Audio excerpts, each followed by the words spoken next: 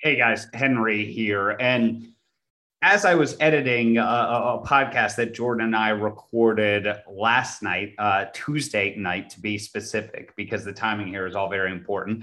I was editing that podcast this morning and we found out that Kevin Stefanski first tested positive for COVID. And then as I continued to edit the podcast, we found out Baker Mayfield tested positive for COVID. And now we know that even more Browns players, John Johnson, Troy Hill, Malik McDowell, the list goes on and on of players that have tested positive for COVID. So long story short is when Jordan and I recorded this episode, we did not know those things. Now, there is some other discussion in here, a continued discussion about the Ravens game. There is some information in here about the Raiders that I think is still valuable. So just as you're listening, keep that in mind. And then we will get a preview podcast out at some point later this week. I think we have to wait as far as seeing how many more Browns players test positive. So I may go solo or grab another guest if Jordan can't come on. But I don't think we can record one right now until we know the extent of the Browns situation. Albert Breer also reported that the NFL and the NFLPA are meeting to discuss significant changes to the protocol. And I have no idea if they're going to let, asymptomatic or asymptomatic vaccinated players play or anything like that. But we'll just have to wait and see. Really speculating at this point isn't going to do any good. So as I said, as you're listening to this, take it with a grain of salt. But I think there's also some good information in here still to absorb. And there's a whole bunch of stuff from the Ravens game that I think is helpful to take note of as well. And then we'll just have to see on the COVID news. I know I've seen a lot of Browns fans, suggesting that they move the game. I'll be surprised, guys. I'll tell you that right now. If they move the game, the whole reason the Browns are playing on Saturday is dollars. With college football not being on Saturday, the NFL knows, putting some standalone games on Saturday will create higher ratings. It will create more revenue. That's why the Browns are playing on Saturday. If this reaches a critical point where the Browns can't field a team, maybe they would consider moving the game. Of course, I know, we don't know the exact vaccination status of everybody on the team. Kevin Stefanski, we know, had a booster shot as well. And I think we do know some of the Browns players, at least, that have tested positive, are vaccinated. The key part with the NFL and the forfeiting a game is that, they said if a game can't be scheduled within the 18 weeks and because of an outbreak among unvaccinated players, that would cause the forfeit. So that's kind of the key word. And we'll wait to hear how many of those players, were vaccinated versus not. I don't know that information either. I'm not on the ground, so I'm not going to report anything on that as well. But I would just say that I'd be surprised if they would reschedule the game at this point based on what we know now. Not saying that couldn't change, but and for all of those people who think like this is a conspiracy theory against the Browns, it's not just the Browns that are dealing with this. Like the Washington football team, I think I saw has 32% of their roster now on the COVID list as well. They've got a critical must-win game that they have to win to stay in the NFC playoff picture too. So, guys, I'm sorry. I don't think this is really like the league out for the Browns specifically. The league is doing what the league always does, which is look after the dollars and cents. And frankly, if you were in their position running a business, I'm not sure that people would necessarily be making a different decision. It's easy to say that you would, especially when it would help, the team that you're rooting for and would help the Browns clearly in this case. But let's be honest, the league hasn't shown a propensity to do that so far. Anyway, that's my rant based on what we know now. We're recording this Wednesday morning. More could change still, but no Kevin Stefanski, no Baker Mayfield, and no, a bunch of defensive and offensive starters down as well. We'll just have to wait and see how this week progresses. But in the meantime, take a listen to what Jordan and I had to say about the Ravens game and some of our thoughts on some of the players that we knew were going to be missing and how that might impact the Browns as well against the Raiders and what they bring to the table. So enjoy. Blue Wire. Hello, everyone, and welcome to another edition of The Rebuild. I'm Henry Ettinger, joined by Jordan Klimack once again. Jordan, how have you been, man? It's been like a week since I've last talked to you. Hey, I'm good. Look, it's one of those things where, it was great. I was feeling great about the win. We'll get into it, how dicey it was, how sketchy it got at the end. But at the end of the day, Henry, I was excited about the win. The whole season is still in front of the Browns. A lot of things worked out in our favors. I was feeling really good. And then you get punched in the face with this stuff today. It seems like any time something good happens with this team, the following day it's something. And I don't know what it is or anything, but it just happens every single time. So now I'm doing good, Henry. Like I said, the win had me kind of living on that high. And then all of a sudden you come back to earth today. But nonetheless, we're doing good over here, man. Good, man. That's good. Yeah, I was actually in Vegas over the weekend for Blue Wire, celebrating our Christmas party out there. There was some work early on, but then it was mostly fun after that. And had the Browns -2.5, of course, in Vegas. They failed to cash that ticket, so got to rip that one up. But at least got the live experience of that as well. So took the red-eye flight back. We're here. We're kicking. It's all good on my end too. I actually rewatched the game because I couldn't really stay focused and on the game with like 9 different screens in the sports book and so many different things going on. Yeah. So I had to rewatch the game, which is actually, I think, a good thing in this case, Jordan, because I think it did tweak some of my overall takeaways. But you mentioned you're feeling pretty positive about the win overall. Obviously, the Browns get the victory 24-22 over the Ravens. They're now just 1 game back of the Ravens. They're kind of right in the thick of the playoff picture again. So you're feeling pretty good about it? Yeah, I am feeling pretty good about it, or at least I was. You know what I mean? This game, all of a sudden, I was kind of all along. I kind of thought that Raiders game, for some reason, was going to be like maybe the biggest game of the year, just because the way things were shaping out. It was like that's the game that you're going to need to win, right? Like we know you were going to have to beat the Ravens the second time around. They did that. Got to beat the Raiders because you have the Packers the week after, and I don't think anyone's really expecting the Browns to win that game. And then of course you finish up with the Steelers and the Bengals. So yeah, man, like, I don't know. I was feeling really good about it. Our chances, I still feel good about it despite everything that's happened today. But the season's still in front of them. It was kind of a rejuvenating Browns game for me. After the initial shock of like, because I did have that moment watching the game when the Ravens got the onside kick, right, where I was like, oh wow, we lost this game. Unbelievable. And then all of a sudden you didn't. And then I didn't know what to think for like an hour or two after the game. But then I was like, you know what, man, like it's looking good for us. Like, let's go. And then this happens today.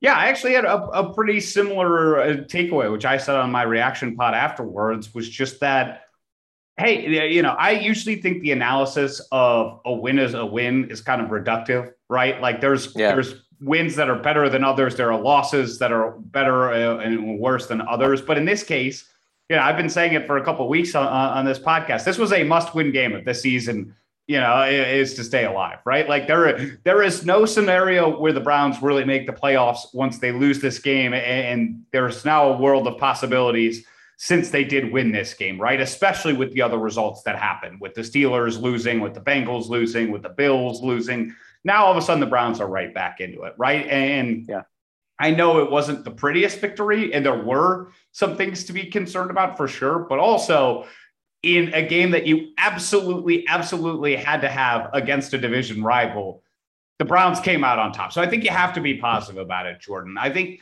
the flip side of things people would say is, hey, the Ravens lost Lamar Jackson in this game. Otherwise, that really might not have been the case. Do you think if the Ravens had Lamar, that the outcome would have been different here? I think it's possible, but I don't know. Lamar has been playing his best football, as of late. And weren't the Browns up like 10-0 or something like that when he went out? 10-0, and then they got the ball back immediately, like on that possession where he got hurt. He came out for a play and they scored a touchdown. So they were almost up 17, like kind of up 17-0, really, by the time the impact of his injury happened. Yeah, and to me, like the whole recipe for that game, like to me, I honestly did, Henry, think it was almost as simple as if the Browns are able to get up in this game 7-0 or 10-0, they're going to win. And if they get down in this game at any point, like a 7-0, they're down 10-0 themselves. I just don't think that they were going to be able to come back into it. I think their recipe for success, as we know, is getting the lead and then kind of, relying on your defense and the run game and that. So I don't know. I think look, we know Lamar and the Ravens have pulled off some fourth quarter magic this year, right? They've gotten lucky in a lot of games. So I think it's fair to say that maybe they would have won, but I don't know, man. I think the Browns could have pulled this one out regardless of if he was in the game the whole time or Huntley. Because Huntley made some plays too. Yeah, I feel the exact same way. I'm not sure that Lamar, he wasn't doing anything against his defense in the first half. I think that was the reason the Browns won the game, was the defensive side of the football. And I think you could just as easily make the argument that the Browns should have won this game by a lot more points than they did, and that really the Ravens, didn't have a whole lot of success in the normal run of play against the Browns defense, right? Like one of the field goals was off a turnover. They hit another 55-yard field goal. They gave up a touchdown on what I thought was kind of a, they don't usually give the receivers OPI in those situations, but I thought that could have been an OPI against Bateman.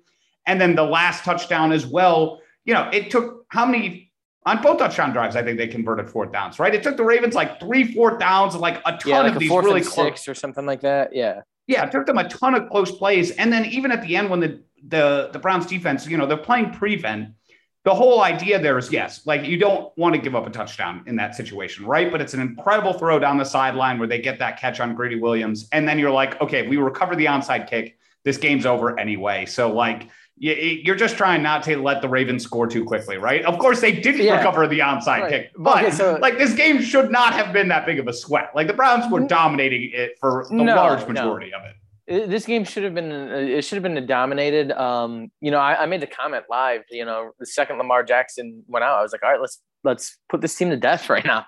Like let's stomp on their necks right now. Let's win this game 30-0 if you can. Obviously, that didn't happen. The offense really stalled out in the second half of this game. The play calling was questionable in my opinion. I mean, there were just a lot of things that were going on in that second half that just didn't make any sense. But you got to be honest with me here real quick. Yeah, I mean, they recovered that onside kick, and we know everything with Justin Tucker, right? I mean, if it was a 65-yarder, I would have to walk out of the room because I would just know he was going to bury it.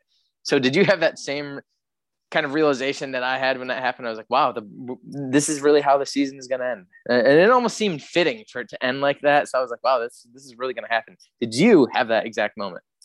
Yep. 100%. It's like the rational person in me. And like, this is a big win for, like the analytics people will be like, momentum is not a real thing, yada, yada, yada. But when it's happening to your team, like, that's just I can't think of it that way. Like that happened, and I was like, the Browns have lost. Like I already thought it was over. Yeah. I was like, okay, like they've lost. And it's like you can just see it happening where it's like a couple of those like passes to the middle of the field, they spike it, all of a sudden it's like a 47-yarder, and Justin Tucker puts it right through the uprights. The game is over, right?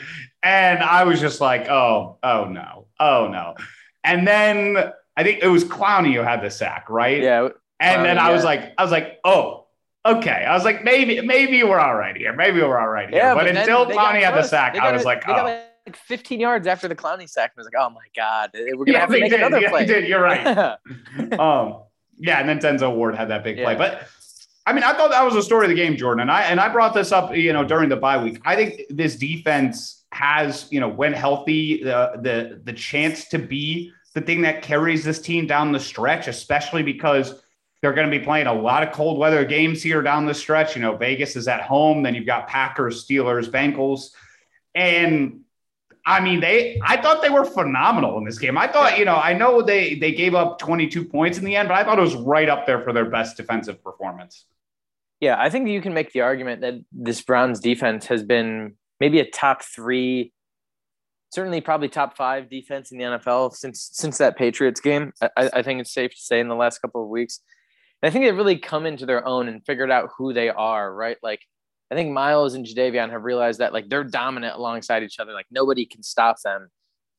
The linebackers are coming back. Some speed at linebacker. Jacob Phillips looked good in a couple of snaps that he had on Sunday. Obviously, JOK is back as well. The secondary, you didn't have Greg Newsome for that Ravens game. I thought Greedy played well. Denzel's been playing out of his mind for a couple of weeks now.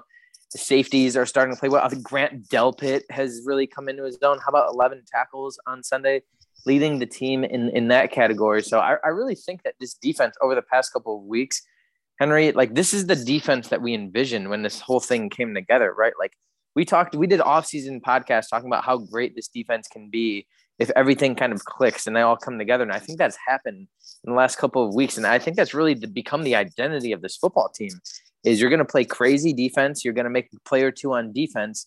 Is the offense going to be able to give you about 17 points? And are they going to be able to win the game that way? I really think that's how it's become. And like you said, it kind of fits well for the style of play in the AFC North. And you have still 2 games left in the AFC North with the Steelers and the Bengals. It's kind of that smash mouth football that we're just kind of going to beat your ass. And what are you going to be able to do about it? And it's the style of football that you need down the stretch. So I've been super impressed with the defense. I mean, it's pretty much the only thing to it's funny going into the season, right? All we talked about was we're not worried about the offense. It's like, is the defense going to be able to come together? And through about 12 games into the season, we know what we're going to get from the defense. Is the offense going to be able to score any points? It's just hilarious how that's worked out. At least these last couple of weeks, I feel like early in the season we might have had a different narrative. But they would show flashes though, right? Like the Chicago game is a flash. I think the Minnesota game is a flash, and then the Chargers game, you're like, all right, what the hell is going on? And the same with the Cardinals game. But other than those 3, and then add the Patriots in there. Other than those 3 games, though, I think it's been pretty solid.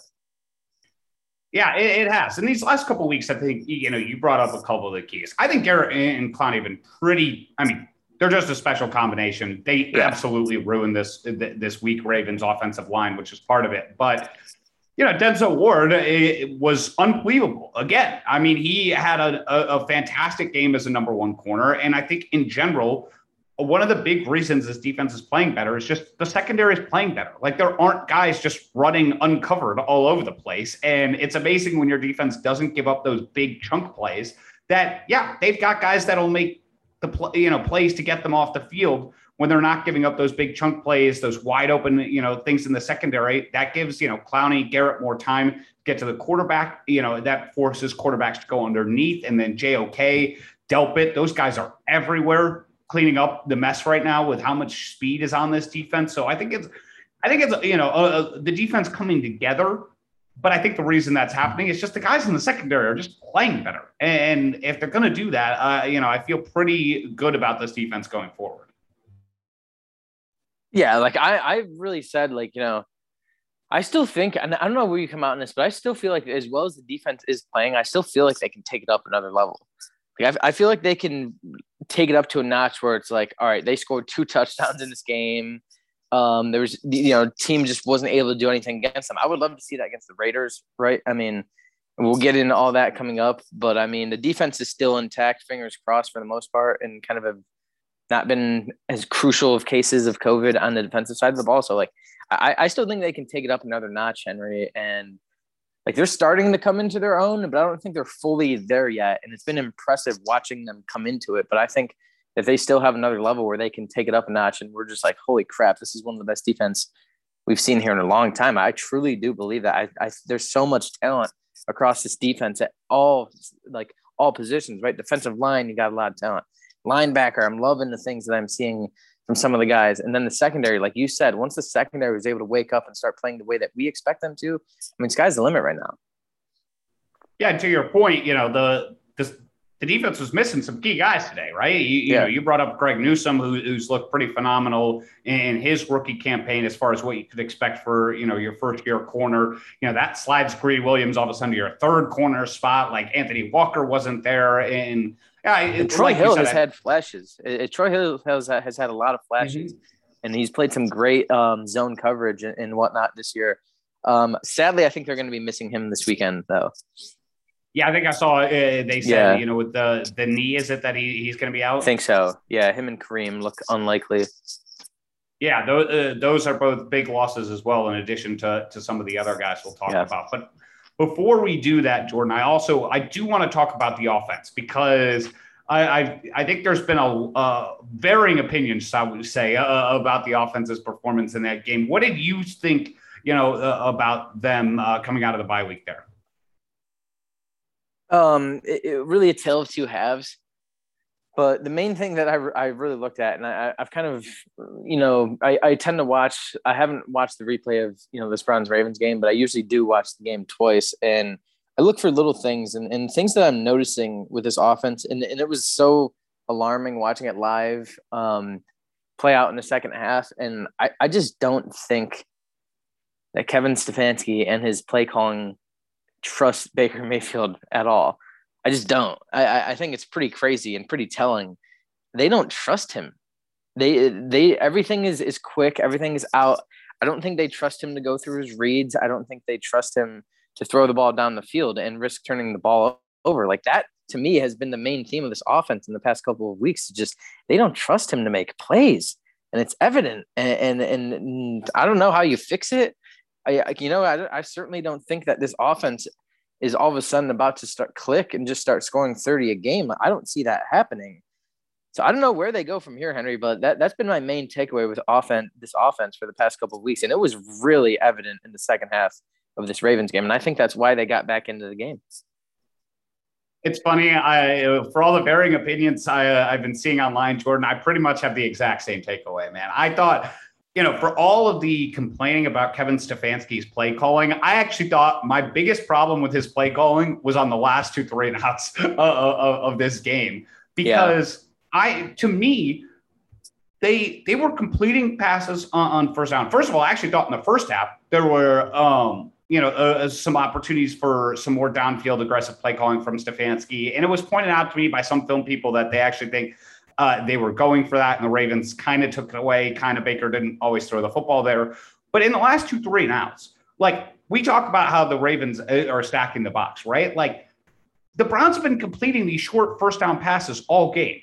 And to me, it was a perfect opportunity for that. And instead, they threw a screen to Nick Chubb. Then they ran the ball with Nick Chubb. Then it was 3rd and long. Then it was run the ball with Nick Chubb, run the ball with Nick Chubb, 3rd and long. And I was like, we've watched, like, the Browns are passing the ball well. Like, this is not, a couple of weeks ago where they weren't completing passes. I mean, it wasn't, look, I'm not saying Baker Mayfield was lighting it up. He had 190 yards. But I was like, this cannot be just how we're going to try to get through this game right now. Now, again, I don't think it really ultimately should have mattered that much because, I think the Ravens did get a little lucky on the other side of the football. But, yeah, Jordan, it just doesn't seem like when push comes to shove. And maybe it's not, maybe it wasn't just Baker. I wonder, too, if they, were the offensive line as well, if there was some concern with, Hudson out there. But he was good in this game.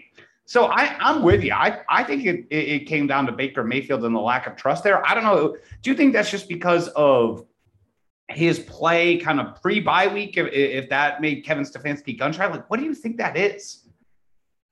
I mean, they watch him every day, right? Like, they know what he's capable of. And I think it's a lot of what I said, right? I just don't think – I think Stefanski knows that, like, for Baker to be successful in complete passes right now, it's got to be – play action, quick hitters, quick little outs. How many times do we see Austin Hooper over the middle for like 6 yards? I just think those are the plays that he thinks he's comfortable calling because he just doesn't trust him, to make the right play at this point. I don't know what it is, but they aren't throwing the ball down the field, and it's really alarming. And I don't know how you fix it. Like, you know what I mean? Like, especially if it's a trust thing, like you're not all of a sudden going to get that trust back. So I don't know what it is, Henry. I just don't think that, like, I'm starting to get the feeling that Stefanski is not necessarily a Baker guy. I don't know if you are, but I mean, there's been some kind of sketchy reports earlier in the week that, like, there may be this rift going on between Stefanski and Baker all year regarding the play calling. And if that's the case, I just think that goes exactly into what we're saying, right?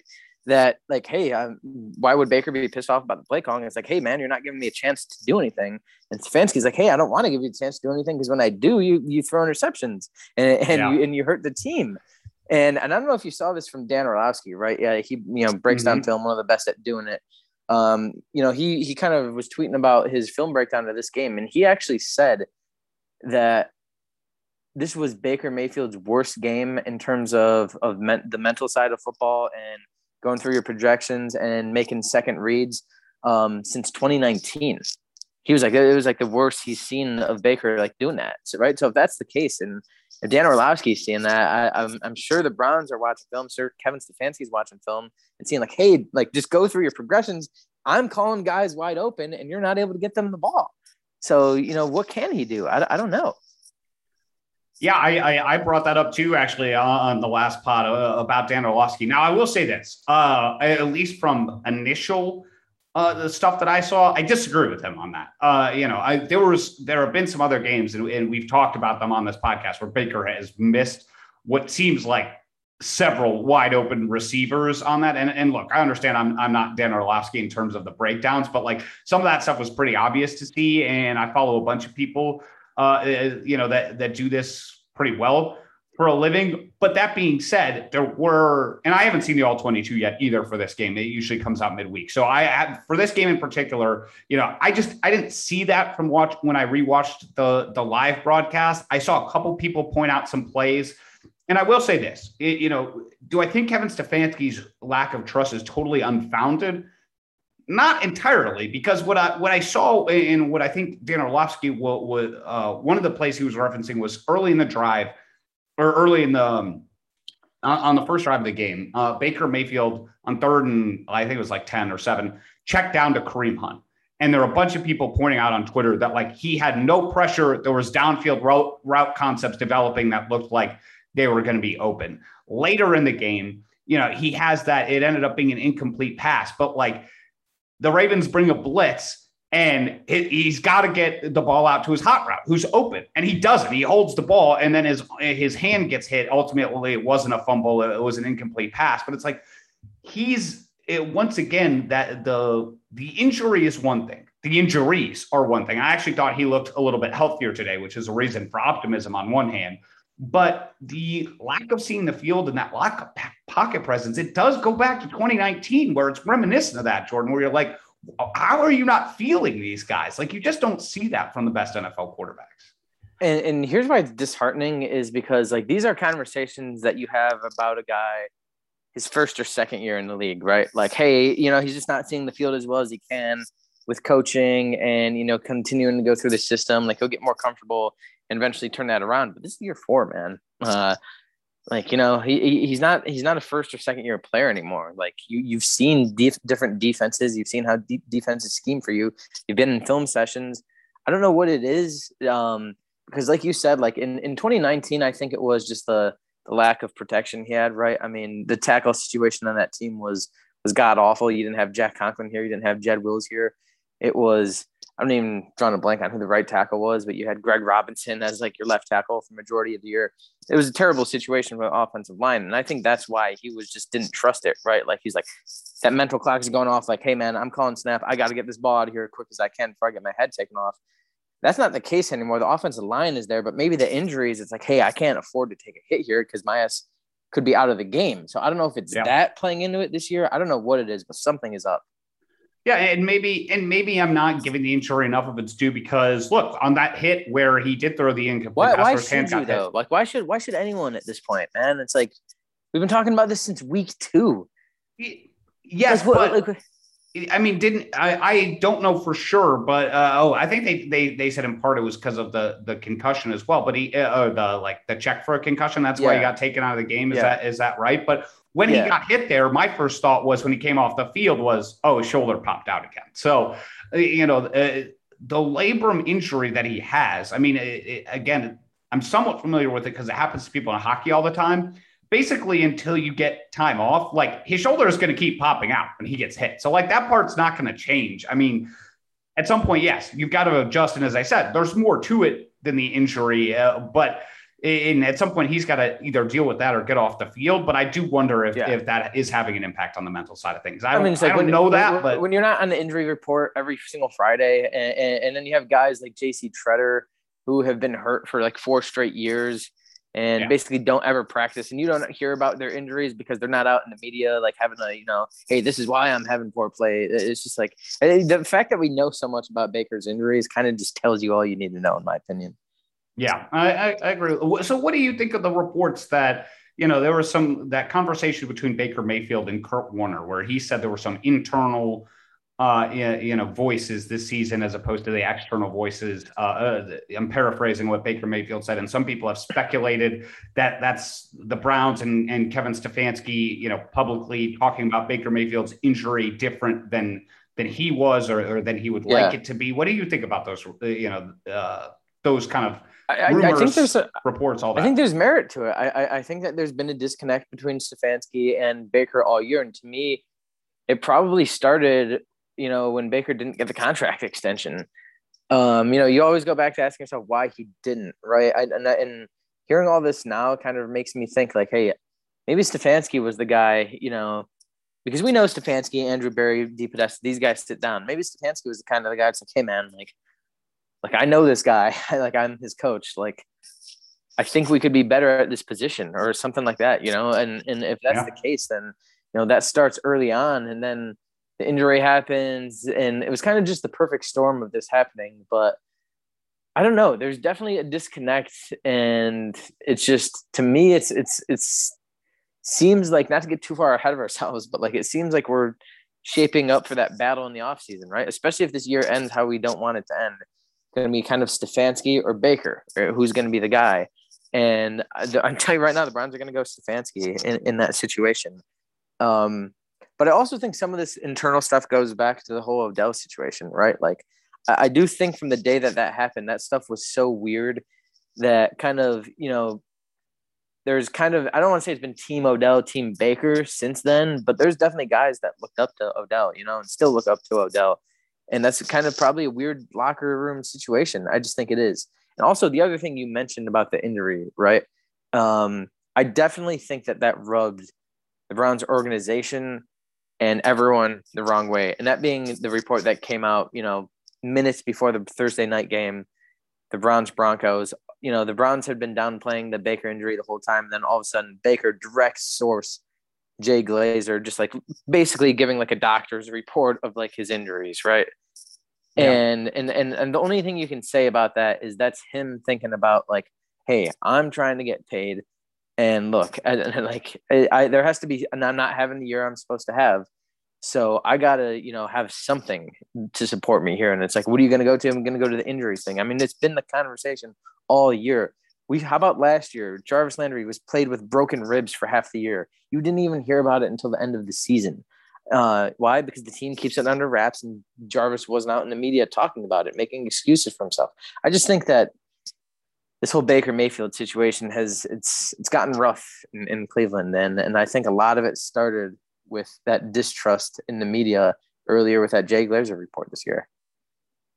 I mean, we're seeing this all around the NFL, right? Like there are tons of speculation that Dak Prescott is hurt right now. Nothing out of him, right? Tom Brady, of course, played the torn MCL last year. Now, there are plenty of quarterbacks taking the opposite approach. Aaron Rodgers openly talking about how his toe feels on the Pat McAfee show week after week. Russell Wilson bragging about how he spent 18 hours a day, rehabbing his finger injury. So it's not to say that, there's a definitive, like a quarterback can't be successful, while, having this one approach or the other. But if you're asking me which I think is better for the team, I think it's the Dak Prescott, Tom Brady approach, right? Like the whole idea, and I know people have made fun of Russell Wilson for it, and Aaron Rodgers has always kind of had a prickly relationship with his teammates. Like the whole idea of it comes down to, like you said, kind of putting the focus on yourself is not going to go over well in a locker room where we know there are guys that are also playing for. Exactly. Right. And here's the thing. And I work with Rod Cherry every single day, right? He won 3 Super Bowls with the Patriots. He's been in Super Bowl winning locker rooms. And he basically told me straight up, like, hey, like with the whole Baker thing of like going to the media and talking about his injuries, he's like, guys know exactly what he's doing in the locker room. Like they know, like other NFL players in the locker room, they understand the game, right? Like they know exactly what he's doing and why he's doing it. And he's like, and quite frankly, that's something that probably isn't going to sit well with a lot of people. And from that moment on, it's like, has Baker been a great leader this year? No, he hasn't. But how can he be when then he's doing stuff like that and his play's not backing it up and this, that, and the other? It's just, I don't know, man. It's been a fascinating situation. And No, it seems like each week there's like a new chapter added to the situation, and it seems like it's headed for a bad end. And the crazy thing about it is still, it's like you can still make the playoffs, you can still host a home playoff game, and who knows? I mean, that's the crazy part about all this. Yeah, I mean, we've kind of gone down a negative we got rabbit on a hole. dark path. Yeah, and I think for good reason. At some point with especially some of the buzz that's been coming out, and I know you're probably hearing more and more whispers behind the scenes, where you are, but I mean, from my perspective, you can. You get the sense that this, even though the Browns won, the fact that those things are coming out is it's never. Usually that stuff doesn't happen and then it flips around to a positive direction, right? Like usually it's one of those where there's smoke, there's fire situations, and that's what it's starting to feel like with Baker in this organization. Yeah, and for me, like this is like a necessary conversation to have, right? Like this conversation budded from us trying to figure out like what's up with the offense. Why is the offense not performing? And like what's up with the play calling? Why isn't the execution there? This all comes from trying to make sense of that. And like how things went so sour from how good they were last year.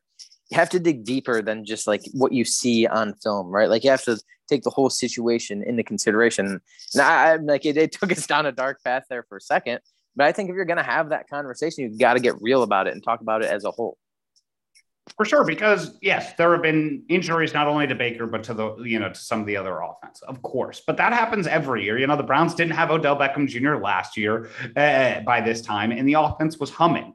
And so when there's such a disparity year over year, you have to start wondering what the issues are. And yeah, it's not as simple as just one injury or one thing, but that's where you start to have to dig a little deeper. So I think you're right on that. I will say, Baker did look a little bit more mobile. Maybe the heel will, continue to get better. But the bright sign with Baker was like, if you go back to that Sunday night game, I think it was like the third play of the game. It was the first time he was forced to use his legs, and he came back to the huddle limping. Like the first time he had to use his legs to get first downs, and he was successful in doing so a handful of times in those games, and he didn't come back limping. So definitely looked healthier from that perspective. Yeah, he used his legs a couple of times, and maybe that will result in more of those like play action bootlegs and stuff. I know the Browns ran one in particular where Baker took a deep shot, but that's what I'm hoping will happen these next couple of weeks. But we'll see. And Jordan, I think that's a good transition into this upcoming matchup.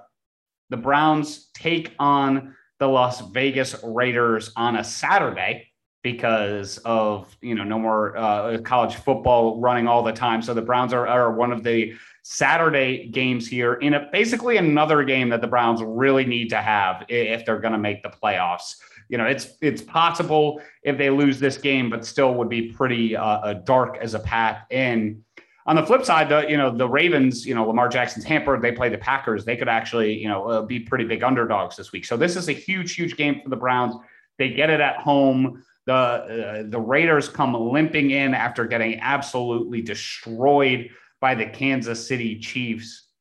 But hanging over all of that is a cloud that unfortunately the Browns are all too familiar with, as 8 players are on the COVID list now, Jordan, and are in jeopardy of missing the game on Sunday. So when the news came out today, what was your first thought as far as the impact for this upcoming game against the Raiders? Well, I think my initial reaction just in general was, sadly, I just wasn't surprised. Yesterday the NFL totaled 37 total positive cases of COVID, and then today they basically hit that number again. I think they're at like 75 right now for the last 2 days. And so that's just kind of been the theme, right, of like not just in the NFL, we're seeing it in the NBA, we're seeing it just across, the United States right now. I mean, COVID is really coming back strong. And so I just wasn't that surprised that this happened. I like, and then especially considering, right, the Browns were coming off of a bye week last week. So they had the freedom to go do whatever they wanted. And we know how this stuff kind of works. Sometimes you can come in contact with it and then, you don't have symptoms until like 5 days later. So I wasn't surprised that, we had a couple of cases. I was devastated at the kind of importance of the players that, were out, because you look at the offense. I mean, Jarvis, obviously your number one wide receiver, Austin Hooper is your only tight end in the room right now. It looks like they are probably going to get Njoku and Harrison Bryant back, which will be huge. But the offensive line, man, those are the big ones. Wyatt Teller and Jedrick Wills. So now you're going to have to go into a game with the Raiders where you have Blake Hance starting at one tackle and James Hudson starting at another tackle against Yannick Ngakoue and Max Crosby, who leads the NFL in quarterback pressures this year.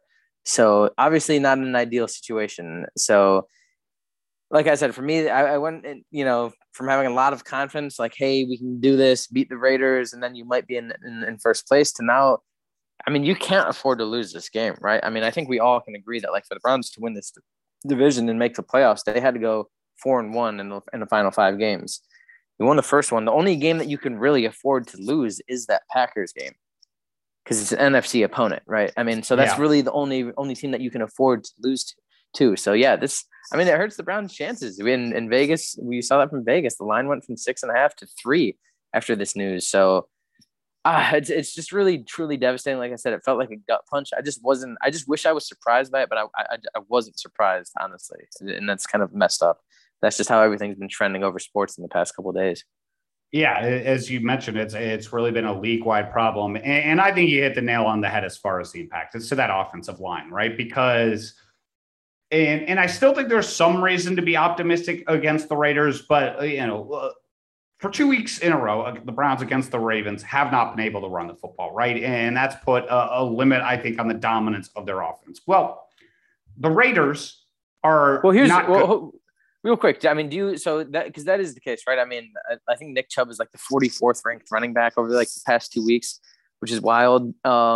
And so, like, is that like is that an issue? Is that a Browns issue? Does that go back to what we can't do on offense? Or in your opinion, is that more of just a Ravens are the number one run defense? You kind of tip your cap to them because they really did shut down the run game for 2 straight weeks. Yeah, I actually think it was more of a Ravens thing. I wasn't that worried about the Browns run game because I just, the Ravens for the second, week in a row, second matchup in a row against the Browns, at least, did the whole stack the box thing on first down. The Browns didn't run the ball well on first down. Anytime they got a lighter box, they still ran the ball well. And the Ravens basically hung out their backup corners to dry. And the Browns, I mean, how many PI calls did the Browns have in that game? I mean, I didn't really understand the game plan, but I mean, I guess I did from the Ravens because it worked last time. So I guess you don't, change it up necessarily. But, I think against the Raiders, I was going to predict that the Browns were going to get back on track from a running perspective in this game. I really think that against a team that is way worse against the run, they're in pretty much, the bottom 7-8 teams, depending on what metric you look at against the run. They're just, as good as they are as a pass rushing team, they are not that dominant of an interior team like the Ravens are. And I thought this would be a great bounce back spot for the Browns. Now you talk about both tackles being out and Wyatt Teller, who's, arguably the best run blocker on the interior of anybody in the entire league. Exactly. That makes it a lot more challenging especially because like in the Broncos game, when the Browns were down to the tackles, right? Like you saw them just mash the Broncos on the interior. They were like, okay, screw it. Like we are going to just rely on our guards inside. I mean, at this point, it's like, okay, you can run behind Joel Bitonio, but who else really? So I do think this offense is going to be in for a challenge. And here's the other thing about this too. It's only Tuesday right now, Henry. That's true. And look how these things. And look how these things are. Right now is the trend with the Browns positives were that it was basically multiple people from different position groups, right? Like you had 2 tight ends and Hooper and Ross Travis, or that might be botching that name. But then you had Jarvis Landry, JoJo Natson. So like, and then obviously Wyatt Teller, Jedrick Wills. Like Henry, if we get news tomorrow that Joel Bitonio has COVID or something like that, I mean, I don't know what they're going to do. Because you go back to last year, remember that entire wide receiver room was out against the Jets? Like they were literally bringing guys in off the street that hadn't even recorded a catch at all that year. And I mean, we might get to a point where we have to do that with our offensive line. And I just don't think that's possible to win a football game that way. It's difficult. There is no doubt, this is going to be a big test for Stefanski, for Baker once again. Now, I will say this team when adversity has struck, typically that's when Kevin Stefanski and Baker Mayfield have both been at their best. And so maybe this is a situation where that is the case. You know, they've got Chubb, of course, at their disposal. You mentioned Njoku's going to be back this week, who was missing last week. So, you know, there are some things to work with if the offensive line can keep it together. I think there are plenty of places to attack this Raiders defense, but you know, if you're going to get blown up off the line all day, it's going to be pretty tough. You mentioned it. Max Crosby and Yannick Ngakoue have been absolutely fantastic this year. Shout out Max Crosby. Also, he's a Blue Wire podcaster now. We signed him. He's a great dude. But unfortunately, I will be rooting against him in this game. He has been absolutely destructive. I think if you're the Browns, you have to look at the interior. You have to look at the fact that the Raiders have had some pretty weak linebacker play at time. I mean, there are holes on this Raiders team. It's just like, are you going to have time to exploit them? Exactly. And are you going to be healthy enough to exploit them? I mean, right. So like, that's the question. But I mean, we know the formula to win this game. And like you mentioned, that's running the football, a steady diet of Nick Chubb. I think Dearness Johnson is a super important player in this game as well. Obviously, you know, likely that we won't have Kareem. So, I mean, that's the way you do it. You run the football, you get an early lead. Again, an early lead, super important with this team. And then you ask the defense to hold it down and shut down that Raiders offense. And if you're able to do that, like, this is going to be a close game regardless, I think. You know, I think that the situation the Browns have been put in this week kind of by default makes this kind of a one possession type game. So getting that early lead for this Browns team is going to be super, super important. Especially, like, you don't want to have to ask Baker to throw in this game to get given the offensive line situation. So I don't think it's going to be as extreme as, you know, the Patriots, like 45 rushes to 3 passes. I don't think Kevin Stefanski, you know, I think he falls in love with the pass a little too much to do that. But I 15 passes, like, tops. I think it's got to be something along that, somewhere in between 15 and 20. And you give Chubb, you know, 23 carries. Dearness Johnson has 6 or 7 himself. I think that's got to be the recipe to win this game. Yeah, it does look like rain in the forecast, by the way, too. Yeah, I don't know if that's. I think that's a good thing for the Browns, and I think that's a good thing because I think, as you brought it up, the offensive side, I don't have that high of expectations. But I think the defense is where the Browns can win this game, right? You know, Darren Waller still has not practiced for the Raiders. He's been out the last couple of weeks with a knee injury. Their offense has fallen off a cliff. You know, we all know the Henry Ruggs situation. He's no longer there as well. You know, their offensive line has started to struggle a lot more. Derek Carr has started to struggle a lot more. I mean, this team was lighting it up earlier in the year, and they have totally fallen apart. And they have such a terrible situation, right? I mean, they had talk about a tumultuous situation. Everything that happened with John Gruden, then like the week later, the Henry Ruggs stuff. And, you know, they always say when you bring in an interim coach, like it works for like 2 or 3 weeks, and then it kind of becomes a stale message, right? Like, guys start to see the writing on the wall. Like, this guy isn't the guy to, you know, lead this team where they want to go. And the problem with the Raiders is they were forced to bring in an interim coach. Like, usually if you bring in an interim coach, Henry, it's for the last couple of the games of the season, right? And you're able to get some life out of your team at the end of the season for that reason. Raiders had to do it so early on in the year that I think they got that second wind already, and it's expired. And now you're kind of seeing, like, this team just, I don't think they know who they are right now. And obviously that works in the favor of the Browns as well. Yeah, I mean, I think their offense is in almost as much trouble as the Browns if Waller doesn't play. I mean, this is going to be a low scoring game because they've got Miller on one side is a solid tackle, but their offensive line is just not been that good. I think the Browns are going to be able to penetrate if there is rain. This team has not run the ball well at all.